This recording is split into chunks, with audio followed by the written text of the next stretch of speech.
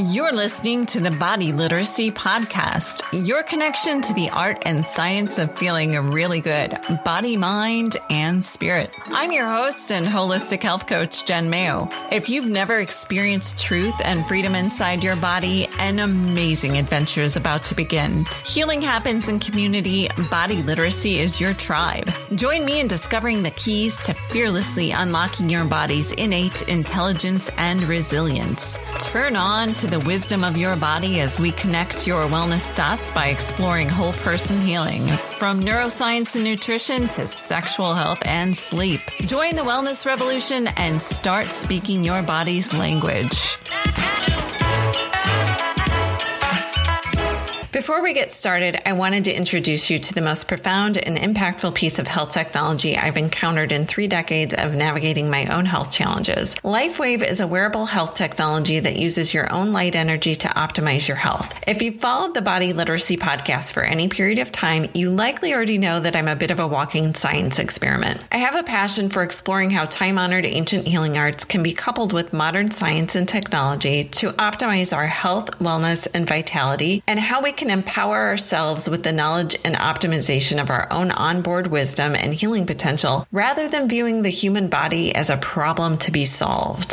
LifeWave's phototherapy patches use light to stimulate the body's natural healing systems. By applying LifeWave's non-transdermal patches to specific points on the body similar to acupressure, where the patch covers the skin, infrared light emitted from the body is reflected back into the tissue, stimulating specific regions of the brain and tapping into the body's own flow of energy and the ability to heal itself. LifeWave patches are not intended to treat any specific condition or disease, but rather support the body's own innate healing mechanisms. When we take a holistic approach to health and consider there is really only one state of dis-ease in the body, imbalance, rather than the 32,000 diseases defined by conventional medicine, rebalancing the body and supporting our own built-in capacity to heal becomes a journey of ease rather than a frustrating and disempowering struggle to control dis-ease. Energy medicine operates by a different set of rules than material medicine. I talk about experience-based medicine a lot, and LifeWave is simply a therapy you have to take for a test drive to feel the benefits for yourself. To learn more or try them out, just visit jenmayo.com/lifewave. Today, I'm joined by Molly Muchow and Haley Schur of Verdant Hollow Farms, a regenerative multi-species farm located in Southwest Michigan. Together with the farm's owner and business partner, Susan Flynn, Molly, formerly a chef, created a vision of a place where people could gather to learn about the magic of nature and find peace in an often chaotic world. Molly brought her vision to life through her passion to create a healthy ecosystem on the farm through responsible animal care. Haley is an agroecologist and holds a master's degree in conservation ecology from the University of Michigan. She believes in using science in service of the food sovereignty of her community. Her many diverse experiences, including working in animal behavior and welfare, wildlife rehabilitation, ecophysiological research, and permaculture management, have helped form her current approach to farming that emphasizes welfare-focused husbandry, the use of diversity to build autonomous and resilient systems, and a commitment to social and ecological integration. Today, they share their insight and hands-on experience with regenerative agriculture as a paradigm shift in farming and the food scene as a means to foster health for both the planet and all of its inhabitants, cultivate balanced and abundant ecosystems, connect with nature, and inspire connection between people and communities. Welcome today. We've got Molly and Haley with us here. Just a brief introduction on how I met Molly. I've been buying my pasture-raised eggs and chickens from her for a couple of years now. And I think I probably am one of the few customers who likes to buy up all of her chicken feet for the chicken stock that I make at home.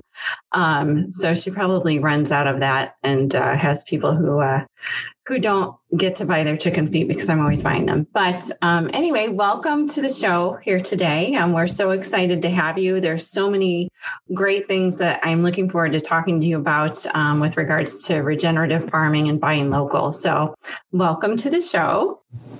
Thank you so much. Yes, of course. So excited to be here. I'm excited to have you. So there's so many things I want to get to. I don't know if we'll get to all of them, but there's so many fun things to talk about with regards to regenerative farming. And I think there's such this big difference that people don't understand between industrial agriculture and small local farmers, especially. So I guess if you can tell me a little bit, Molly, how Verdant Hollow started and how you got into it, because I know a little bit about your history and your background career-wise, and you weren't originally a farmer, correct? No, I was not. Only since 2016. Okay. So my husband and I are both from the Chicago area and lived in the city. And I was a chef and he was a teacher for Chicago Public Schools for the majority of that time. Great. But in my culinary career, I always appreciated like supporting local organic farms and seeking out like the highest quality ingredients. Mm-hmm. And so that kind of plays into how we ended up here on the farm. So I work for a lovely human in the city of Chicago, and the time was coming, like all kinds of things happened. It's a long story, but basically we decided that we kind of wanted to create something in Southwest Michigan together. And a farm was always a front runner. And the more we experienced this area up here and saw farms, we decided that was kind of what we wanted to do, as well as create a space where people could come and learn and find retreat. And so in like late 2015, we kind of started searching for opportunities and found this property, that we're at now at that time, and only looked at that one property or this one property. Because as soon as we came here, we knew that it's where we needed to be and needed to create. So in summer of 2016, my husband and I sold our house in Chicago and moved to the farm to live and work here full time with our 3 boys. Great. Mm-hmm. So, we didn't have any farming experience, but both of us were always like, we rehabbed houses together. We had, did landscaping on our houses in Chicago. We always had projects going, and we're very project oriented. So I always tell people we didn't have experience with farming, but there's definitely skills that we had, that contributed to like the ability to take on this project. Okay. What was that learning curve like for you? Well, I think it's always going. I don't think we're through it yet. It's always a process. Ask me that question in like 30 years. And so, one of the things that we love in life, I think both of us are lifelong learners. Like that's what we're most passionate about. And so what's been so incredible is that there's always something, like every day we learn something new on the farm, I think. And the way that we've created this project, it seems like even the problems are learning experiences, which is kind of like a permaculture basic ideal, is that there's always a solution out of a problem. And it typically turns out better than it would be if you didn't have the problem in the first place, if that makes sense. Yeah. Okay. And so we're always learning. We have I have a livestock mentor who I buy our sheep from. We had a farmhand in the beginning that had a lot of history with farming, so we learned a ton there. And then YouTube, books, conferences, we just kind of take it in as much as we can. And then kind of everyone that's worked here has shaped the project as well in terms of what we learn, because everybody seems to bring something new to the farm. Okay. All right. Yeah. And how have you resourced finding the right people to partner with for bringing what you want to the farm? I think just putting it out there. We list the job. Any job employees have been found like typically through like Good Food Jobs or word of mouth. And we've really attracted like a really interesting group of people over the last 5 years, just because we do so many different things here. So that's been really fun. So Great. So Verdant Hollow is considered a regenerative farm, correct? Or am I using the wrong terminology? No, I think that's the correct terminology. So we, I think that's like a big term right now, that can mean many different things. And those, I like to say more that we use regenerative practices, just because like we're actually part of a pilot program for regenerative farms right now through A Greener World, which is who we have our animal welfare approved certification through. Okay. And so there's like some certification programs. So before I could say like we're a regenerative agriculture farm, I think it'd be nice if we were actually like had a certification for that. And hopefully this in 2021, sometimes we will. They're just starting their program now, and we are part of a group that we're like helping them build the certification basically. Okay. And this is A Greener World?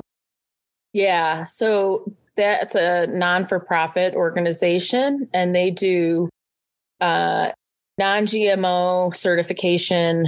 They do animal welfare approval certification. I think they do like a certified salmon program. And now they're going to have this regenerative agriculture certification. Oh, great. And I'll see if I can look that up and maybe include that in the show notes for people if they want to find out more information about that.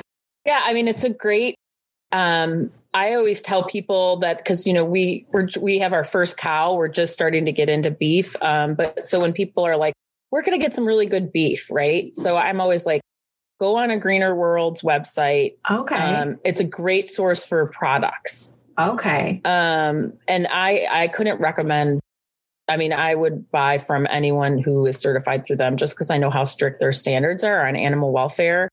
I think it's considered the most strict animal welfare certification process in the United States. Oh, great. That's great to know. And so purchasing from them is like a real good deal. Okay. And I'll give a little bit of background of further how you and I kind of connected. So I was a vegetarian for 26 years. And towards the end of that, my body was literally like screaming for meat, which I'm also a type O blood, which apparently those are, it's more common that we need more meat. And I was not the healthiest of vegetarians anyway, but probably one of the saving graces was that my now ex-husband's grandmother always used to buy us eggs from a local person who just had chickens in their backyard or whatever. And I didn't know anything about pasture raised anything and what the difference was back then.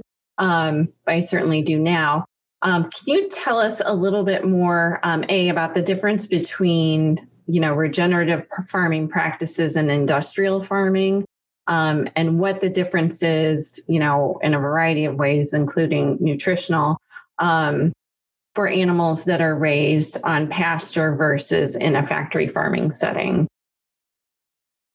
I'm going to let Haley take that. Yeah, I'm going to touch on that. I think when you're thinking overarchingly about the biggest difference between industrial farming and more ecological or regenerative farming, you can think about basically that industrial farming treats the farm like a factory. And it's a factory with living things, but it very much looks at it as there'll be, an input and then an output, like an assembly line, like a factory, not like an ecosystem. And then regenerative farming says, this isn't a factory, it's an ecosystem. And there are things we'd like to get from the ecosystem, but we need to recognize the systemic and cyclical nature of the things that are happening here and the systems that are at play, and that it's much more complicated than just a factory.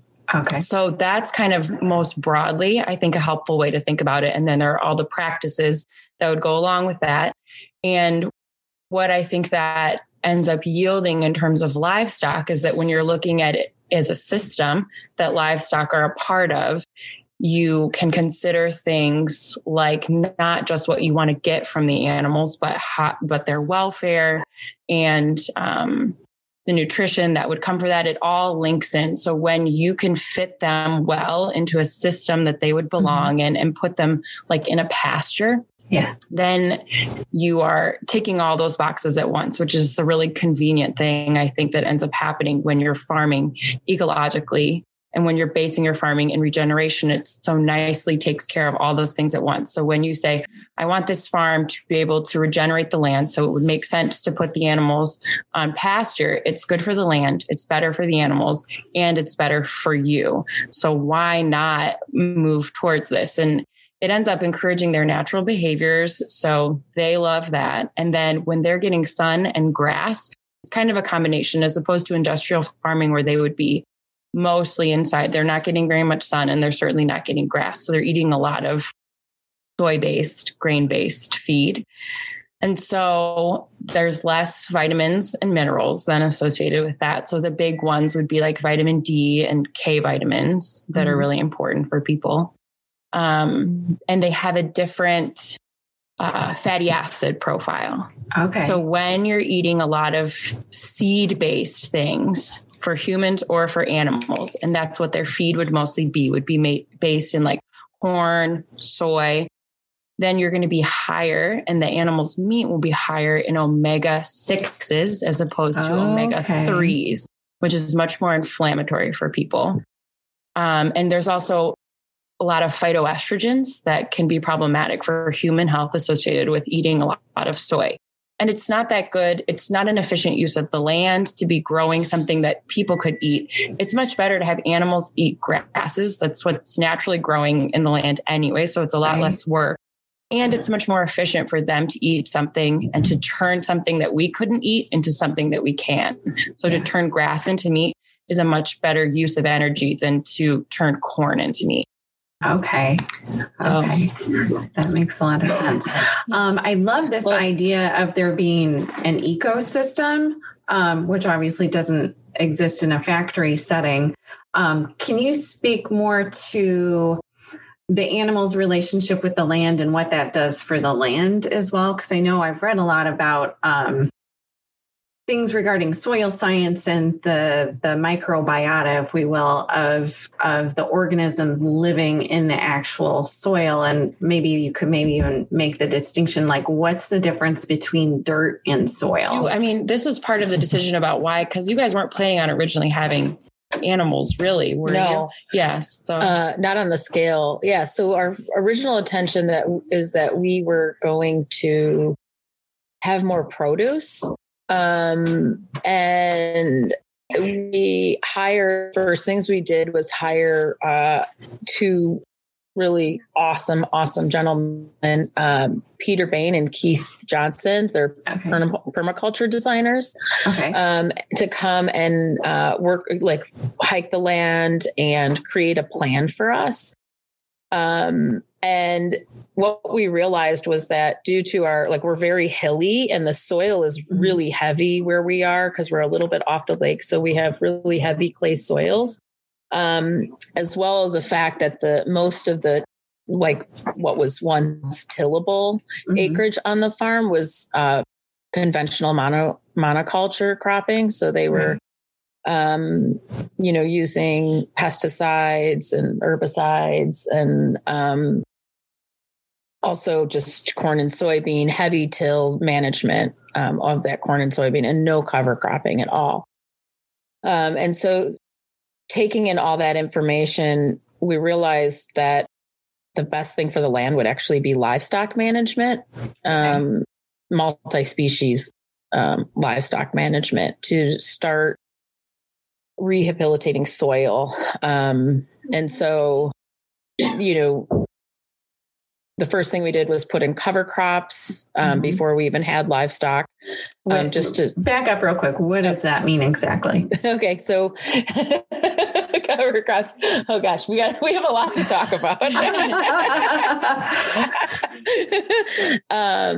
So cover cropping is a way of managing, what is the word I'm looking for? Crops, basically, so that you can, things that don't take from the soil, but actually feed the soil, as well as hold on to that top layer of soil. Because with monoculture, there's so much that just gets washed off in the winter and the rain months when there's nothing planted in the soil to hold that soil. It will just completely get washed away.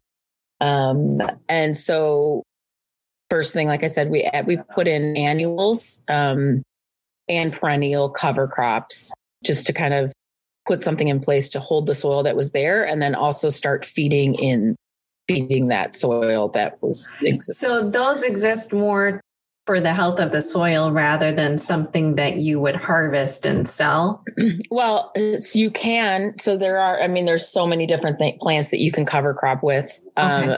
But that's the great thing about cover crops is that there's multi-uses for it. So we always plant cover crops that are feeding the soil, holding the soil in, but then also make great forage for livestock. Or make great hay, because we make a lot of our own hay here on the farm. And so those are kind of all the things that we're looking for, and also are beneficial to pollinators and just overall ecosystem health. Okay. So it's more as being part of the whole ecosystem, like you were talking about before. Yes. And we do manage all of those acres, like in a no-till method, which is we don't till the soil so that we're not disturbing those top 8 inches of microbes. Okay. And why is that important? Because I think like most of us who have like farming in our mind, that's one of the first things that comes to mind is that image of the soil being tilled and then, seeds being planted in the ground that way. But what's the difference between no-till farming and till farming?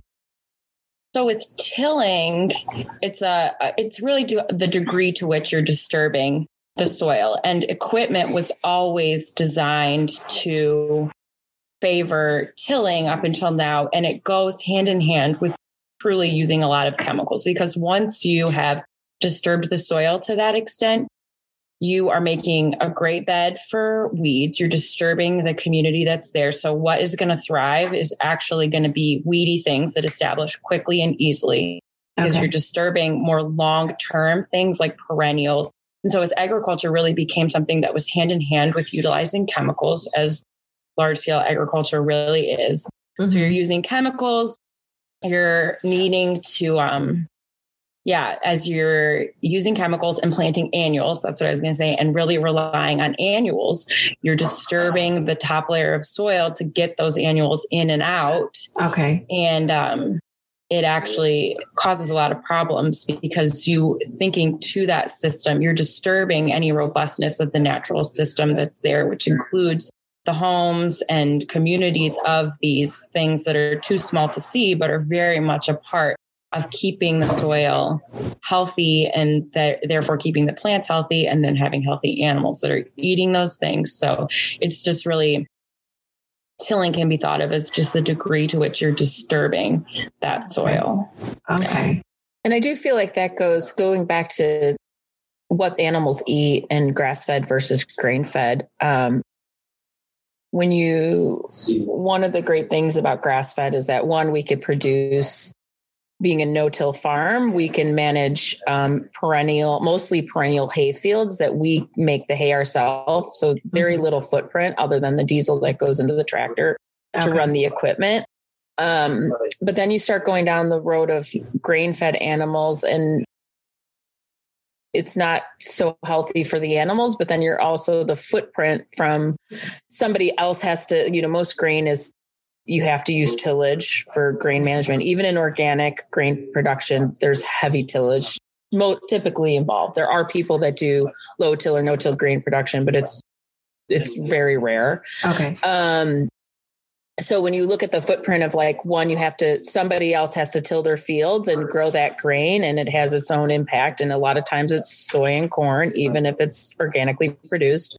Right. You have a lot of soil disruption through that. And then it usually has to come from far away.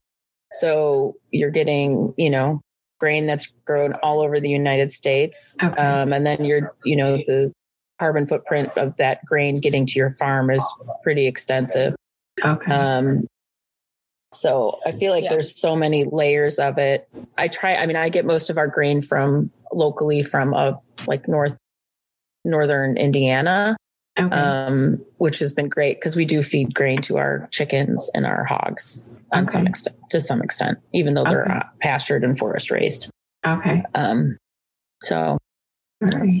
heavy tilling is one of the things in soil that is most related to it releasing a lot of carbon as opposed to storing carbon.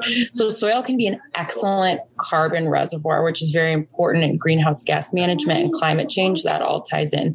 So if you want more carbon to be held in the soil as opposed to released atmospherically, reducing tilling is a really important way to do that. And this is one of the ways that animal agriculture actually can be super sustainable. Is that if you're keeping the carbon in the soil and encouraging more carbon to be stored in the soil, then actually greenhouse gas emissions and carbon neutrality is very possible with animal agriculture, but it requires pasture raising them for that to be true. Gotcha. Okay. So there's a lot of ways that there are environmental impacts for the more industrial model versus doing something that's more in congruence with the way that animals and plants were intended by Mother Nature to be raised and grow. Yeah, totally. And coexist together. Yeah. Yeah. Okay. Which I think is right now it's in the agriculture world, there's a very hot topic about vegan. A lot of people promote veganism as like the best solution for the environment, and it's pretty controversial. But I do think that people that are choosing that diet lifestyle have to consider the environmental impact of like heavy tillage and the carbon footprint of how food gets to their plate. Things that are more processed, things that are grown far away that, they depend on, all that, needs to be taken into consideration. Right. Right. All right. And certainly there are some nutritional things that are also controversial on the vegan end of the spectrum too. But I was actually just having a conversation about amino acids and how it's not possible to get all of the essential ones from plant sources versus meat ones. But I think so often when we hear this meat versus plant conversation or debate happening amongst people, what usually gets left out is what type of meat we're talking about, because many people equate conventionally raised meat as being that's their only idea of what meat is, but the nutritional profile, the environmental impact, and the animal welfare issues that go into what you're obtaining from a pasture raised animal that's been raised with respect and caring versus one that's been raised in a factory farm environment are two completely different things, especially from a nutritional standpoint. And I feel like the medical conversation that even has around whether people should eat meat or not really leaves that out of the conversation. And it's like comparing apples to oranges, right? Absolutely. Totally. Absolutely. Yeah. Okay. Good. Yeah. All right. Well, that's all excellent information. I did want to ask, can you expand a little bit more on how pesticides and herbicides and industrial fertilizers are used in conventional farming, and why does that negatively impact the health of the consumer and of the soil? Yeah. So pesticides and herbicides, as much as they can be very specific to certain mechanisms, people need to understand that they're designed and this is just the simple fact, they're designed to kill things, and they're not as specific as people think they are. We just don't have that level of control with chemical specificity. And so things are used that are meant to kill insects or to kill fungi. Things are used that work much like an antibiotic would in you. So even if it's not at levels that would be lethal to a human, it is at levels that can impact what can survive in your gut when you're eating something that has been treated with an herbicide or pesticide. And this is what institutions that are trying to protect consumer health are really looking for is, would this be lethal to a person can we directly link this to cancer, which is very hard to prove in medical studies, even if that is what's happening. So this is what they're looking for on the most macro level. But what is now being shown is that, actually you have a lot of living things in your gut that need to be able to survive for you to have good health. And that just because a pesticide isn't immediately toxic to you being able to live another day doesn't mean that it's not impacting your gut in ways that could be leading to things like cancer, but could also just be leading to things like this prevalence of anxiety disorders. Mm-hmm. So the more we learn about the microbiome and the gut-brain connection and the gut just general health connection, and understanding that pesticides and herbicides are designed to kill things, and then you are consuming them in levels, and there are allowable levels for all of these things in your food. And so once it's in the soil, not only is it sprayed on the plants, but once it's in the soil, they take it up through their roots. And we only know so much about the effects of these things. We only know so much about the human microbiome so far. And so I think a principle of a little bit more caution just makes sense as we're ferreting out all of these connections. For sure. Yeah. And to expand on that a little, it also plays into soil health and the ecosystem in the soil.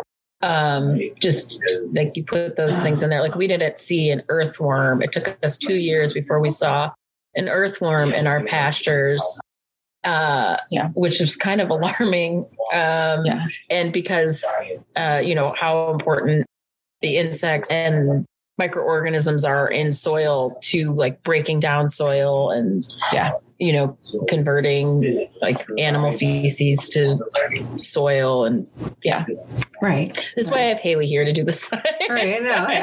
She's brilliant. I'm glad you mentioned that. Amazing. There's a really in science, they talk a lot about this thing called, there's this, chemical treadmill in farming. And it's pretty sinister in that the more chemicals you use, the more that you'll need. Yeah. Because as you kill things in the soil, you have less of a community to defend also. I mean, some of the things in the soil aren't pests, they're predators of the pests.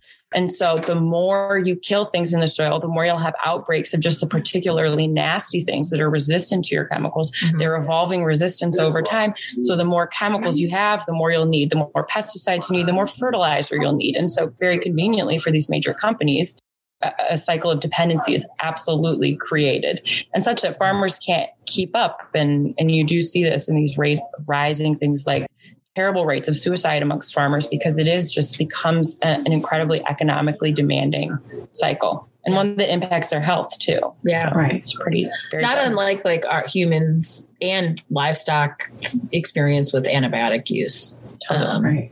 It's similar. Hey, I just wanted to take a quick break from today's show to tell you about my favorite magnesium supplement, ReMag by RNA Reset. Unfortunately, the nutrient density of food is so much lower due to depleted soil that getting enough key nutrients from even organic food is difficult in our modern industrialized times. Magnesium is in my list of top 5 must-take supplements because it's vital to so many functions in the body and can be pivotal in overcoming a wide range of chronic ailments.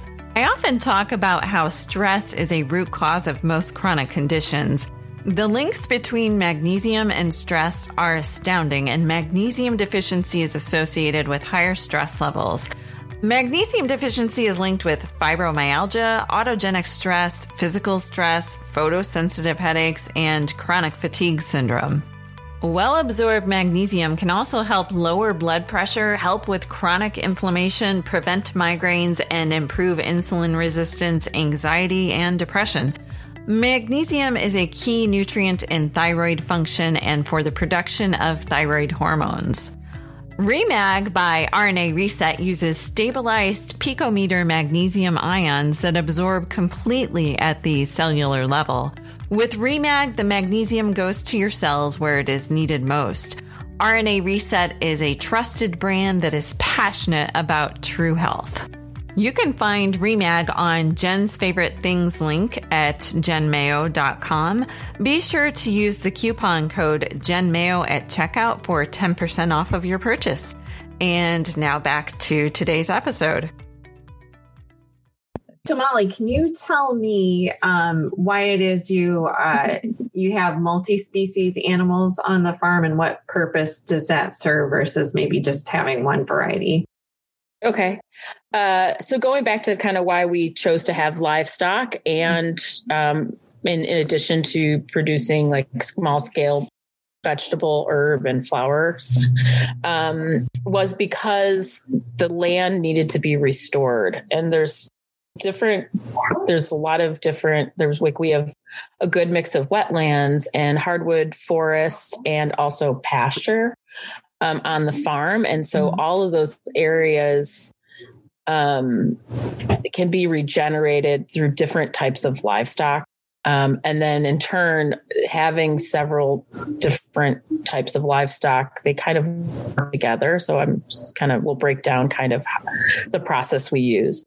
Most of what we do is grass-fed lamb. That's like most of what we do. And so the sheep are wonderful for pasture management. They're like the best lawnmowers. So we grow, perennial and annual forage. They like broadleaf forage out in like our open pastures. And then we rotate the sheep. And now we have one cow. We're starting to add that into. And so through rotating them, that helps us keep their parasite levels down as well. And one of the things, going back to chemical use, a lot of livestock farmers, they just routinely use dewormers in their animals, which is like giving someone antibiotics, whether they have a reason to or not. And so by rotating them, you're breaking the parasite, cycle. That's the word I'm looking for. And so they're always eating something fresh. They're never overgrazing an area where they've also left a lot of feces, and therefore they're not re-consuming eggs, parasite eggs. And so they kind of work on that area for us. And I've also chosen a breed of sheep that's, has been bred to not have a high parasite load. Okay. Also helps a lot in not having to routinely give them that chemical. Got it. And the cow also, now we're starting to add some more cattle, because the cattle kind of eat a little bit different than the sheep, kind of similar, but also a little different. So they'll be able to help stimulate those pastures a little bit better. Actually, the saliva from cattle stimulates the growth of grass.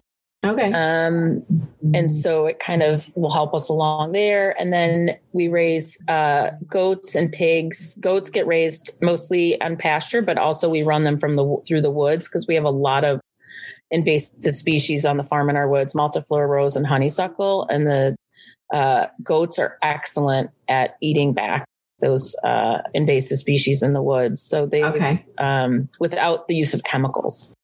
And then we also raise our hogs in the woods. We raise heritage hogs seasonally, and they are wonderful at like uprooting all of those invasive species. And it also makes them very delicious, because they eat all the acorns and walnuts that come off our trees in the woods. Oh, and so we have some areas we'd like to expand on this as we grow, but we have some areas in the woods where like we've ran hogs, and then goats, and then put hogs back in, and then goats back in. And that does a really nice job. Like the difference is huge in terms of what, now we could hike in that area of the woods when, 3 years ago we couldn't do that. Okay. So many invasive species. I know. And I've been out to the farm to visit before. And that was the one thing that, kind of surprised me, is I've never really, we have this vision of what a farm is in our head, and I've never really seen animals foraging in the woods before. And it was so cool to see the animals out there versus kind of what I typically imagine that to look like. So that's fun. And I've never seen happier animals. Like I will say, it's, when we think of, that was, going from vegetarianism to eating meat again, that was such a huge hurdle for me to overcome. I didn't know how to source to source meat that came from a place that wasn't factory farmed. Like I knew how to go to the grocery store and that was it. So that was such a big hurdle to just figure out how to find out where to find animals that were raised well, and then how to purchase that kind of meat. How do you sell your products? So we have all different outlets. We have an online store that anyone could go to at verdanthollowfarms.com. You can click shop and place an order online and come. Right now we're kind of contactless pickups for people. So I set up a time and then somebody comes and they can just pick it up at their leisure. We go to the Purple Porch Co-op Market, which is a great source for local produce, local meat, and that's in South Bend. We love that place.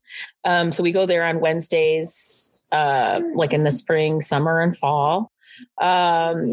I go to the Chicago suburbs. I do a delivery out there, like once to twice a month. And yeah, that's kind of the extent of it. Mm-hmm. All right. So do you have any advice for listeners who might be new to shopping local to what resources they could try to investigate to try to be able to find more farmers like yourself in the area?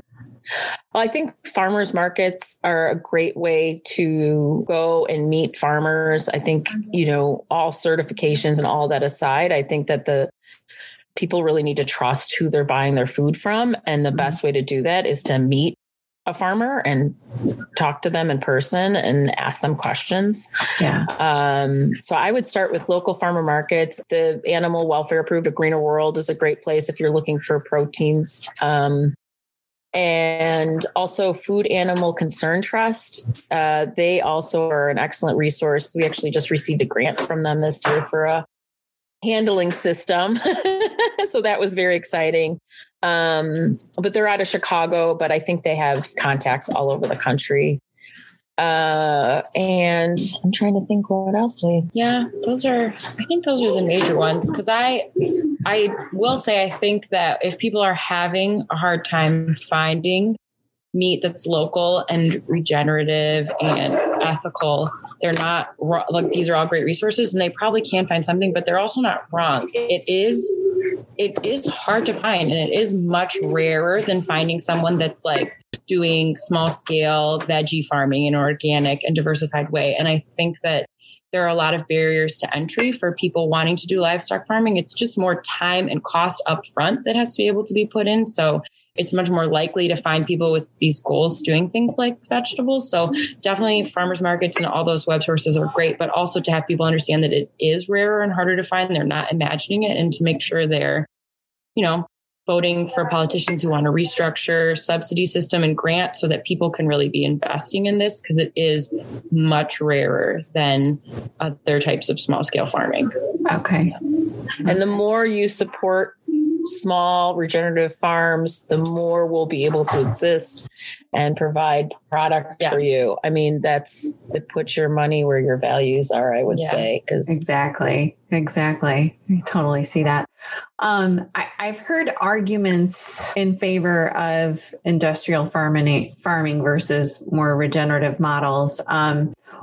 With regards to how many people there are in the world, do you think regenerative agriculture is scalable enough to feed the masses of people? And what do you think the typical industrial farmer's resistance to making the switch over to regenerative practices is? Well, to kind of answer the last part first, it goes into what we were just saying, that I think for a lot of people, the switch is very hard because industrial farming is highly subsidized. Mm-hmm. So it's not that kind of farming is more efficient or turning a better profit. It's that it's subsidized by the government because it's lobbied for by huge businesses that have interest in farming being done that way. And so they have money to give politicians who then decide the subsidy system. So that kind of farming is not more economically viable. It's just subsidized heavily. So if that subsidy system was switched over, farmers would happily switch. You know, even the people that have been farming in an industrial way for a long time, if they were subsidized for something else, I think that they would have no qualms about switching. I don't think they're tied. I don't think they think what they're doing is better. I think it just makes sense to them because they get paid to do it that way by the government. So I think that would be a relatively easy way to switch that over is the subsidy system. And then what was I already forgot. So we were kind of talking about this before the interview about access and food for the masses. Oh yeah. And so we were saying that like there's a lot of food waste. Yes. And in terms of regenerative agriculture being scalable, being able to feed people, is that we're already, I think a lot is falsely drummed up in this kind of conversation about scarcity to encourage farming to continue down this trajectory. And I don't think the numbers really bear that out. We're already producing so much more food than gets eaten. Food waste is just, I don't know the exact numbers, but the percentage of food that's just thrown away is insane. And we even saw this. I mean, COVID supply chain issues really brought this into light with what was happening with slaughtering animals and not being able to get them to slaughterhouses. And tons of fruit and vegetables are wasted annually because it's more expensive when prices fall to take them to the processor than you'd be able to get from them money wise. So people will just let huge fields sit and rot. But sometimes people are paid to not harvest their grain because that's a commodity. So it's in the commodities market. So depending on what the market's doing, farmers will sometimes be subsidized to not harvest that grain, to not flood the market. So we're really not distributing or even harvesting all the food that we're growing. So we grow plenty of food. And in most parts of the world, small scale and what is kind of termed peasant agriculture is what's feeding people mostly anyway. So if people were able to, more people would have to grow food, certainly, but on that scale is actually how most of the population already is getting their food. So there is a precedent for that for sure. Okay. It also would make food more accessible too, because food raised the way that we raise it, there's a higher cost. And so the price of our meat is going to be a lot higher. And I think one of the goals of anyone raising produce or meat regeneratively is to make it more accessible to lower income individuals and families in the United States. Right. And so if these programs were funded better by the government, I think that, and encouraged, I think it would make it easier because that's an issue for sure. Yeah. Well, and I think a lot of it comes back to like what you said earlier, what do you value? And we've got, particularly in the current climate, we've got, there's a lot of questions coming up about, what do we value about our health and how we achieve that health? And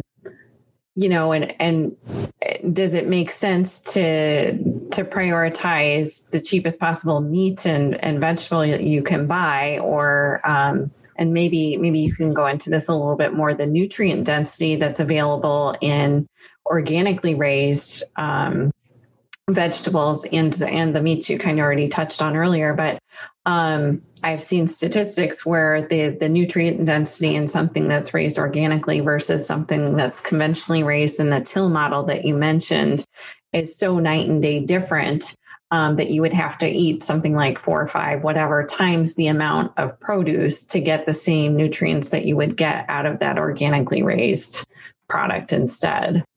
Yeah, absolutely. But it's still, and it's just, that type of food is not accessible to a lot of people in this world, and especially in this country. It just, we have an issue with food deserts, and living in Chicago on the South Side, I saw it all the time. Like the price is just, it's too expensive.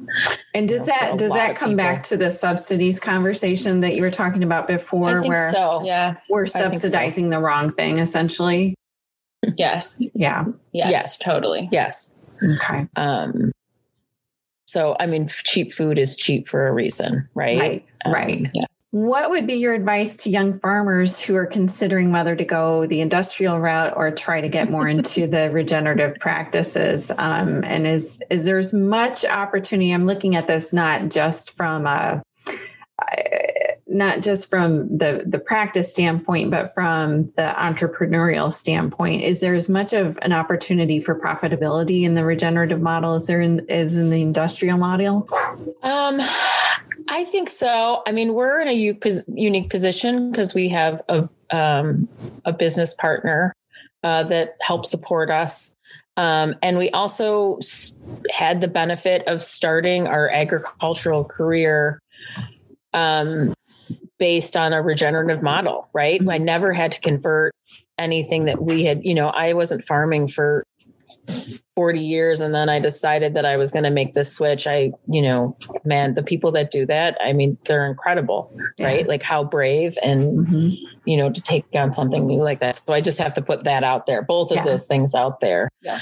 But I do think that there is a movement happening right now. And in terms of I think the startup cost is higher, but I also think that,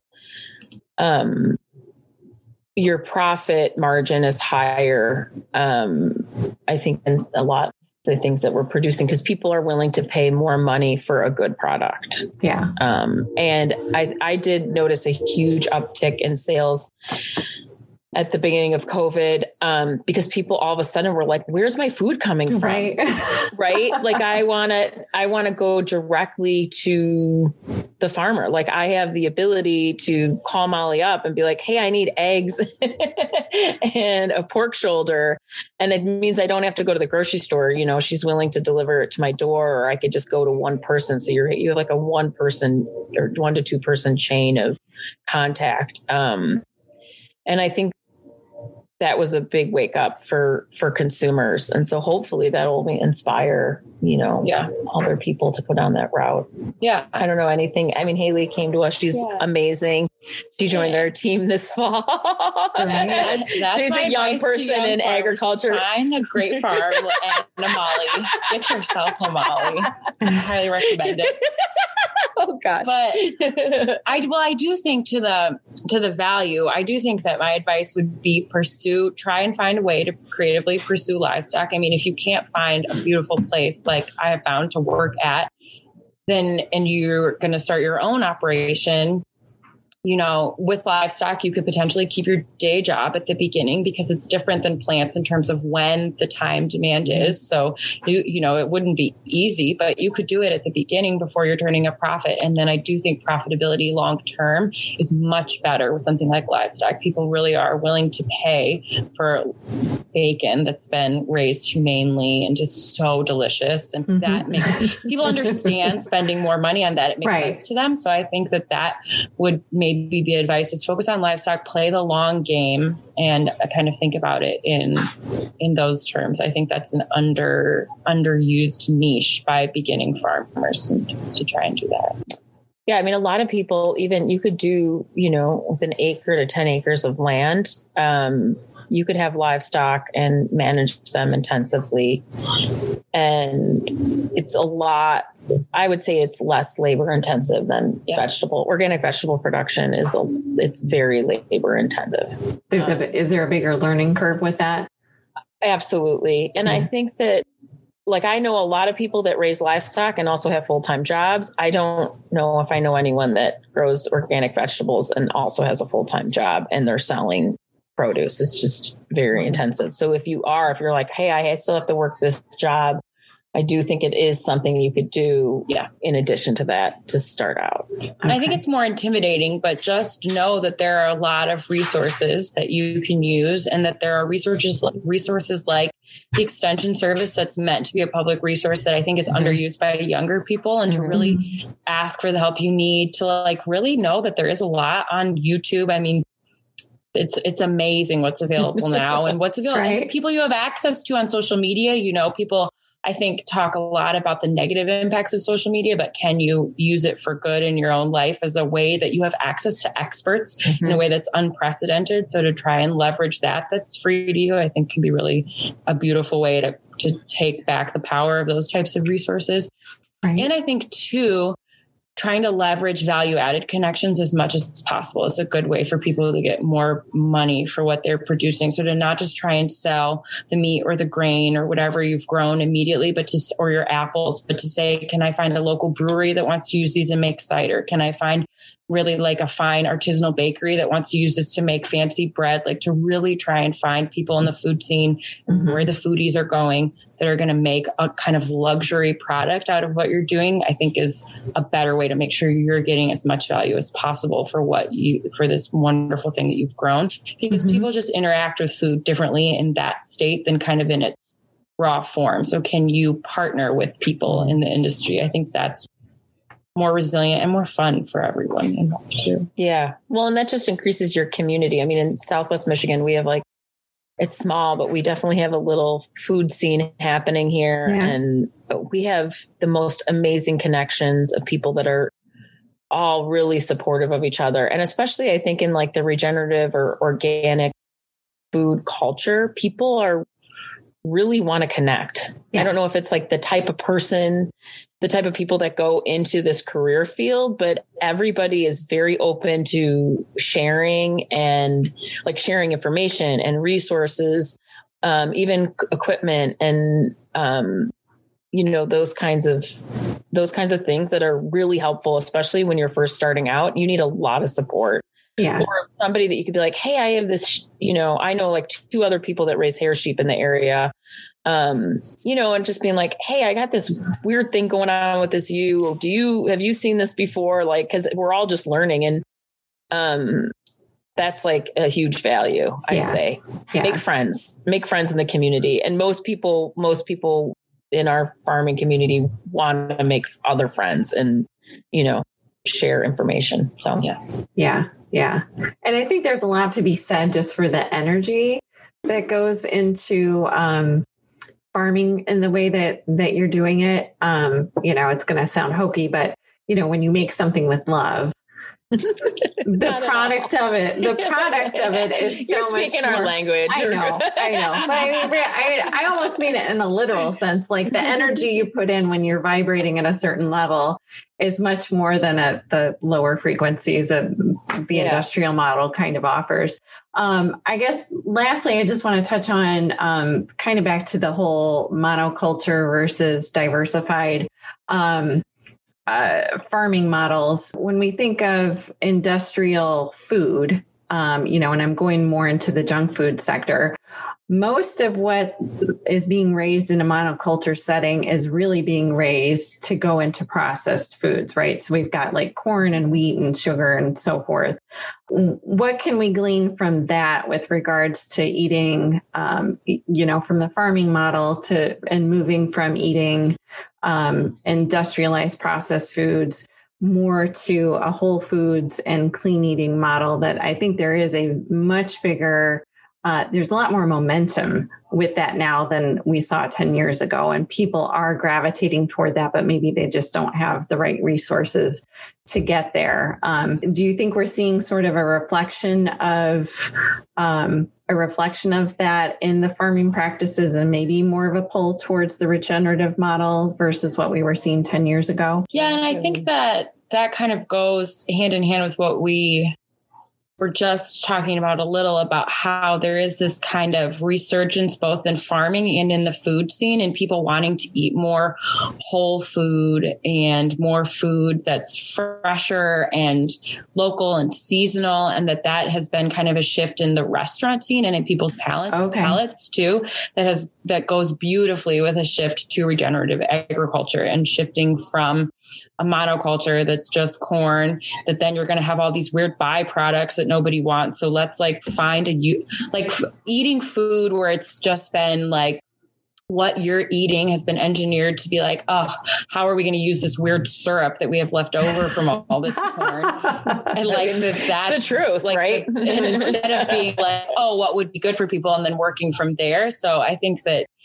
kind of a shift in where people are wanting to get their food from, what our palates are kind of craving again this kind of return to food that's more recognizable and not just like a Twinkie. So yeah, that goes together. Yeah, I do think I think maybe it's just a circle we run in, but I do think people are like starting to value slowing down more. Yeah. I hope they are. I hope so. Because I think with that comes the time and interest in cooking for yourself. And I think a lot of it is just people have lost their way away from the kitchen. People don't know how to cook for themselves, right? And so, people are intimidated by ingredients, and they buy a big, beautiful pork roast and they think they're going to ruin it somehow. And I think as people slow down and become more interested in their health and home cooking, I think those things will become less intimidating. Yeah. And, if you come buy meat from me, I'll give you a recipe because I was a chef in my previous life. Exactly. Sorry. Right? Shameless little plug there. No.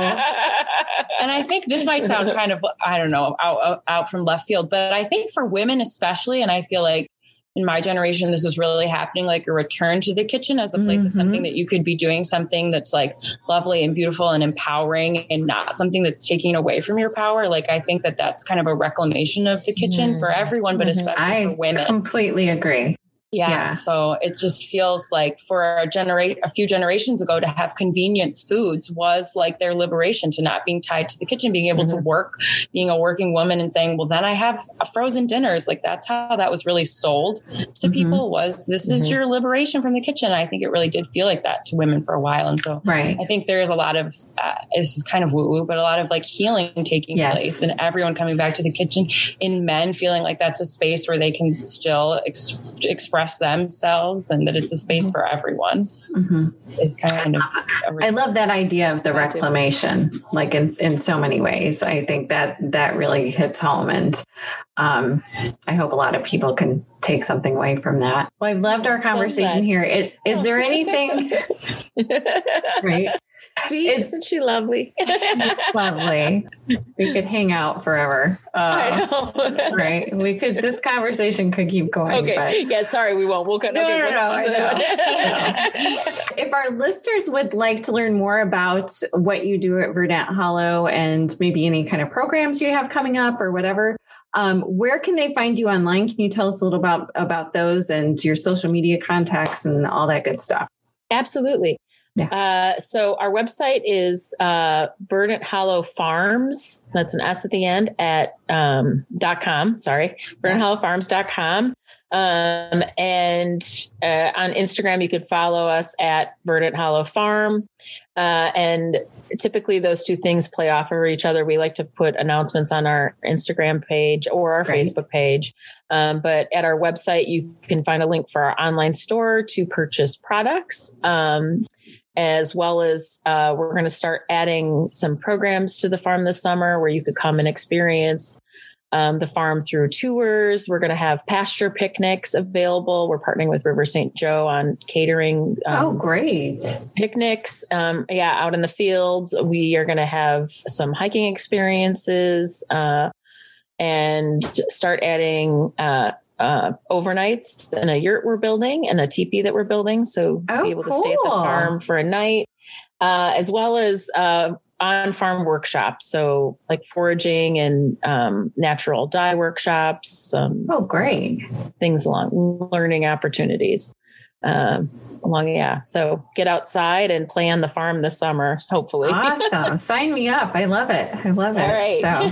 Also yoga. We're going to probably add farm yoga. Some yoga days. And is it going to be goat yoga? I've always wanted to do goat yoga. This is the question. Everybody wants the goat yoga.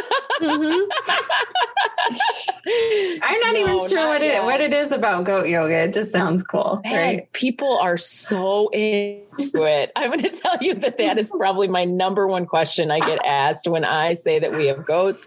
Everybody wants a goat to jump on them during Savasana. Right. So, that doesn't sound very, I'm not real into it. I don't know. I mean, knowing goat. I mean, we love goats. They can be nearby. They can watch. They could watch from a distance, but Yeah. So not yet. Okay. I don't know. Maybe I'll be convinced. All right.